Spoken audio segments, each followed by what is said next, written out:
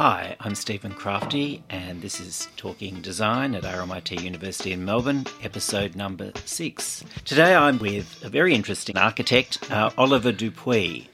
Oliver, you may not have heard of him, but he's slowly building up a reputation in Melbourne. But his CV is quite impressive, not quite, very impressive. I won't embarrass you, but I will. You, after graduating from university, you did your postgrad at the Architectural Association in London, and then you've worked with Sir Norman Foster and also Junior Ishigami, Yep. Who's doing the Serpentine competition, the gallery in Hyde Park this year for the European Summer. Yeah.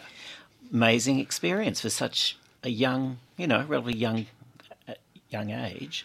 Oliver, tell me a little bit about your experience working in Tokyo, because that obviously has had an effect in terms of the way you think, in terms of the projects you've done in Melbourne. Yeah, absolutely. I think one of the great things about architecture is it's such a global language, a global discipline. So I think I'm generally quite an adventurous person, and working and studying in different countries was a good way through architecture to experience different cultures, and Tokyo was certainly one of them. You also work with Kengo Kuma in Tokyo. What is it about the Japanese architecture that you kind of feel like you're bringing back home? Because in the work that I've seen so far, there is that strong Japanese aesthetic, but also the consideration for size. I mean, their idea of scale and our idea of scale is just opposite end of the planet. Yeah. I think in Australia and in Europe and North America, I guess we're sort of catching up. But in Japan, certainly in Tokyo, they've been doing a lot with not much space for a long time, and those sort of constraints make designers and architects, particularly innovative in how they use space and have multiple uses or flexible uses for the one space. Oliver, you recently completed a house in South Yarra that reminded me of where Neo Metro were in the 80s, not in terms of the architecture, because obviously... That was pretty cool, though. It was cool, and I think the 80s is coming back. But in terms of rediscovering land that is generally not used, I mean, it's in a street called McKillop Street in South Yarra. It backs off Malvern Road, and it was the back garden of a shop. It was.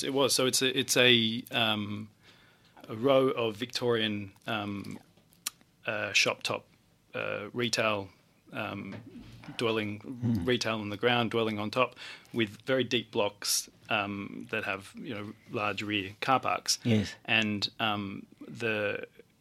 my client, my first client actually, had known that I'd been in fact it was whilst I was in Tokyo, I was interested in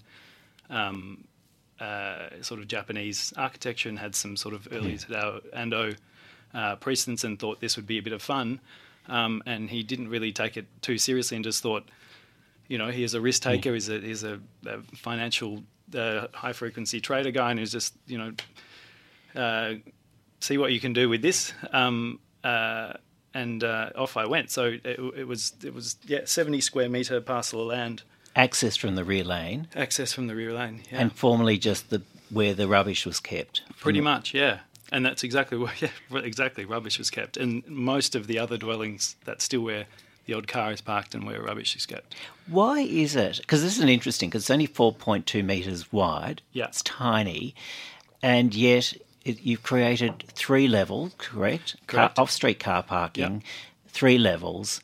Why don't other people see that opportunity? Because it is an opportunity. When you're in that townhouse and you look towards the South Yarra suburbs, it's all very leafy and green, lush. It's north-facing, an ideal orientation. Yet, why don't other people see that? I mean, Neo Metro, I use them as an example. They took up the laneway in the 80s.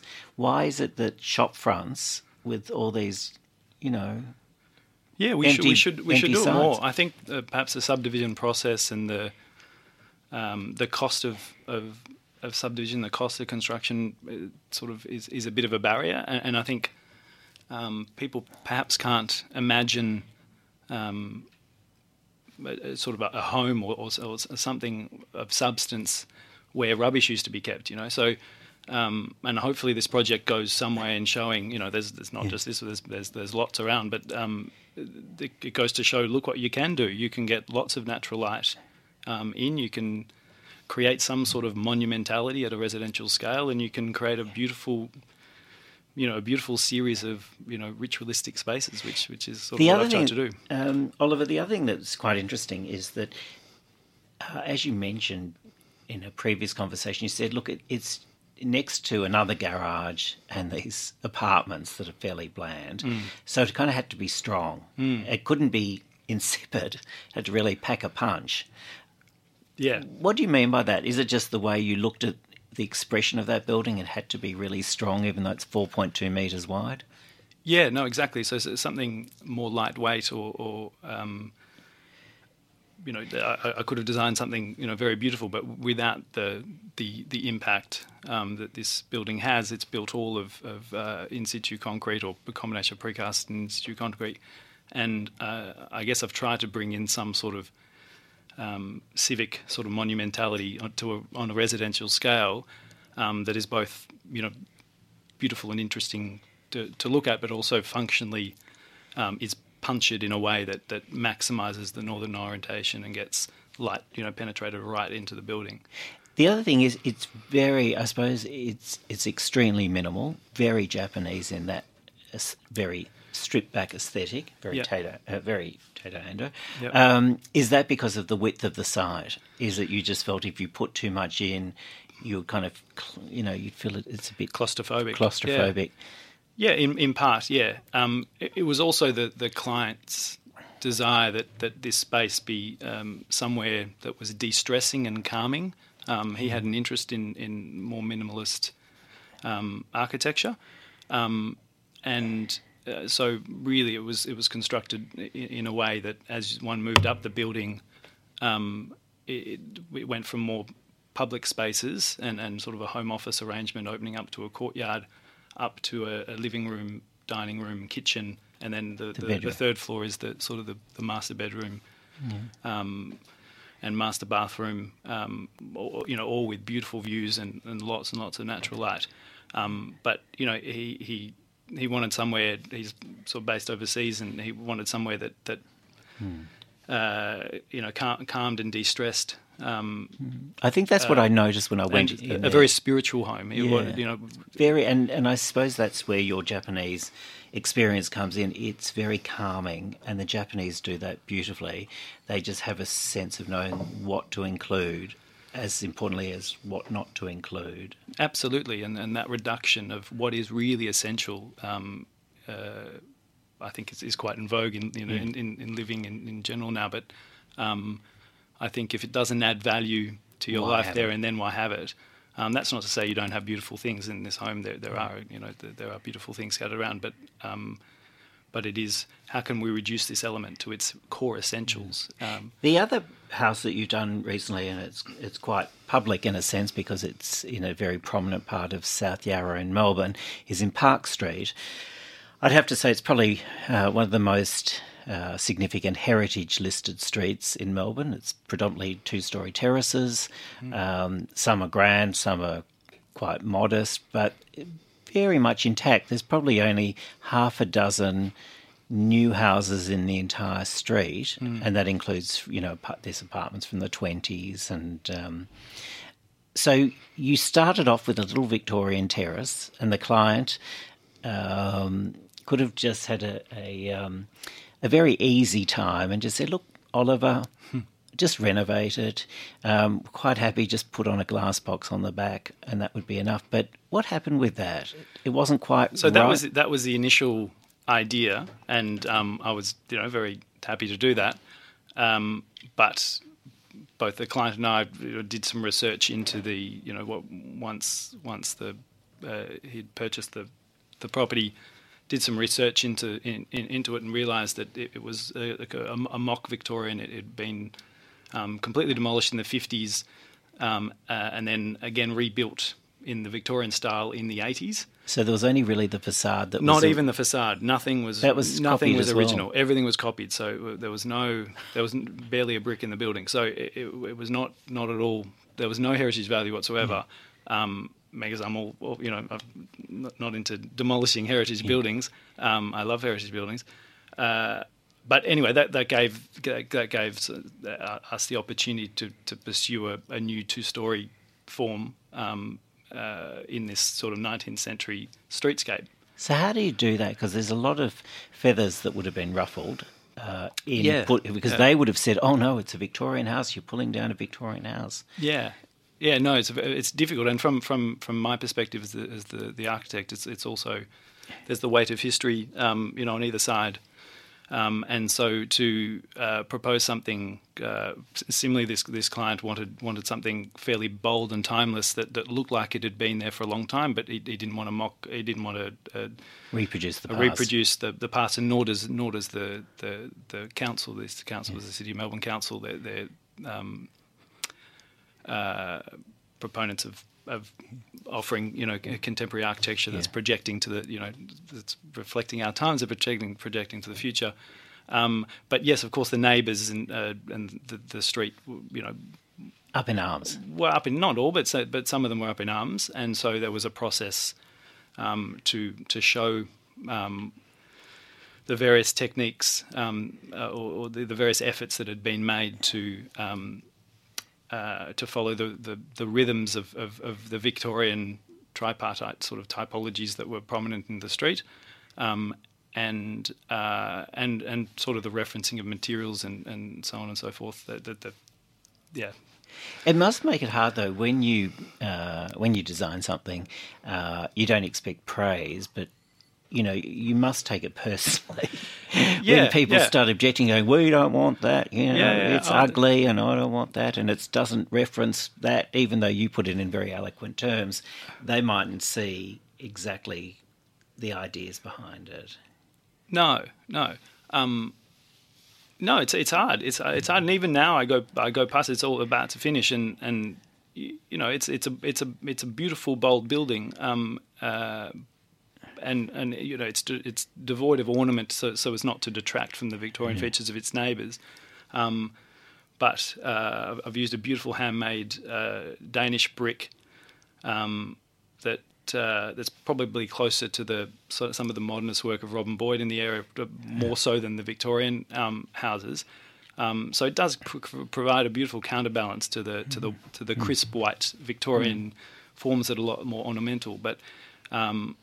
I guess it's not going to be for everyone, but it's a contemporary home that's trying to be sensitive to its context. Oliver, how much time does it extend once a client makes that decision to go to VCAT? Because it does happen. Yeah. What time period are you generally looking at?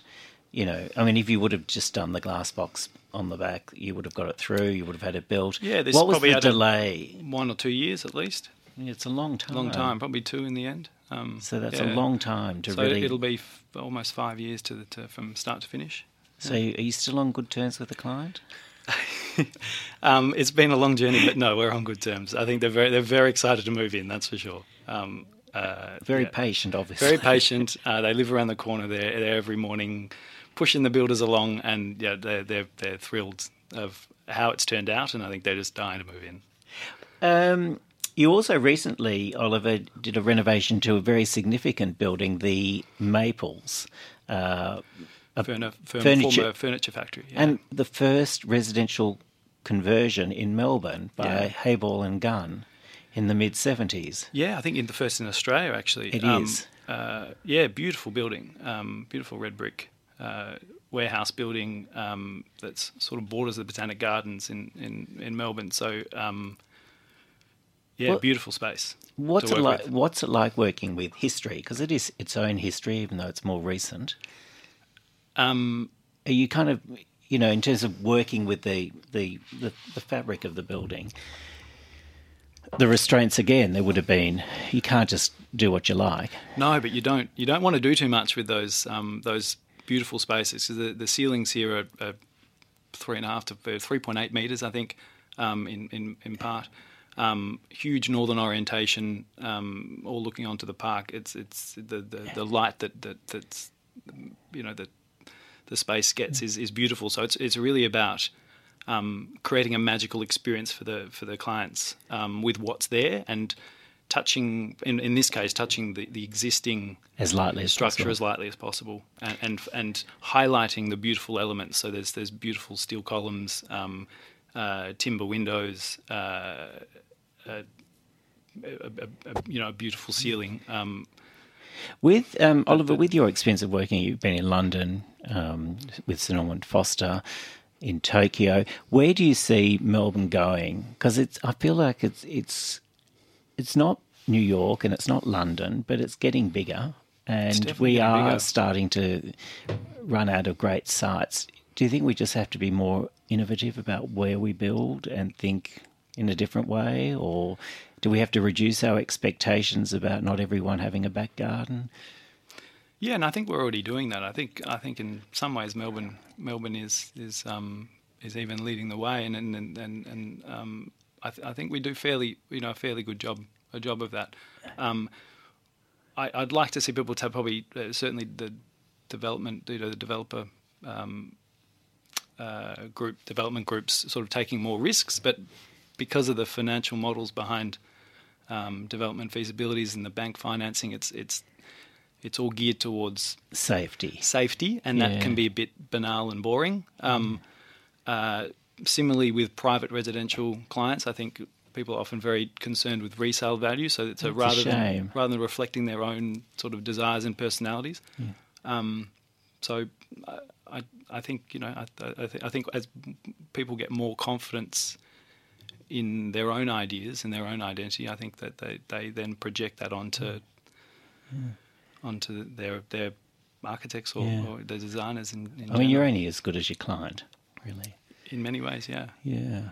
And a good client, they push you. They push you to test more ideas and give you more constraints to Well, look, work with. Thanks for coming on the program today, Oliver. You're very welcome. Look, it's interesting. Thank you. You really, your CV is very impressive. I'm glad I'm not sitting next to you for a job interview, because I don't think I'd get it.